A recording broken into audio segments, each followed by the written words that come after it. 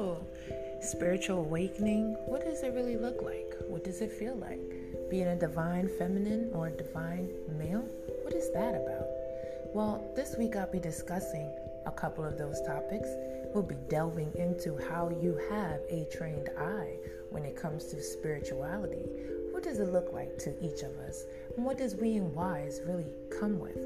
So, if you come along down this journey with me, we'll see what we need to see.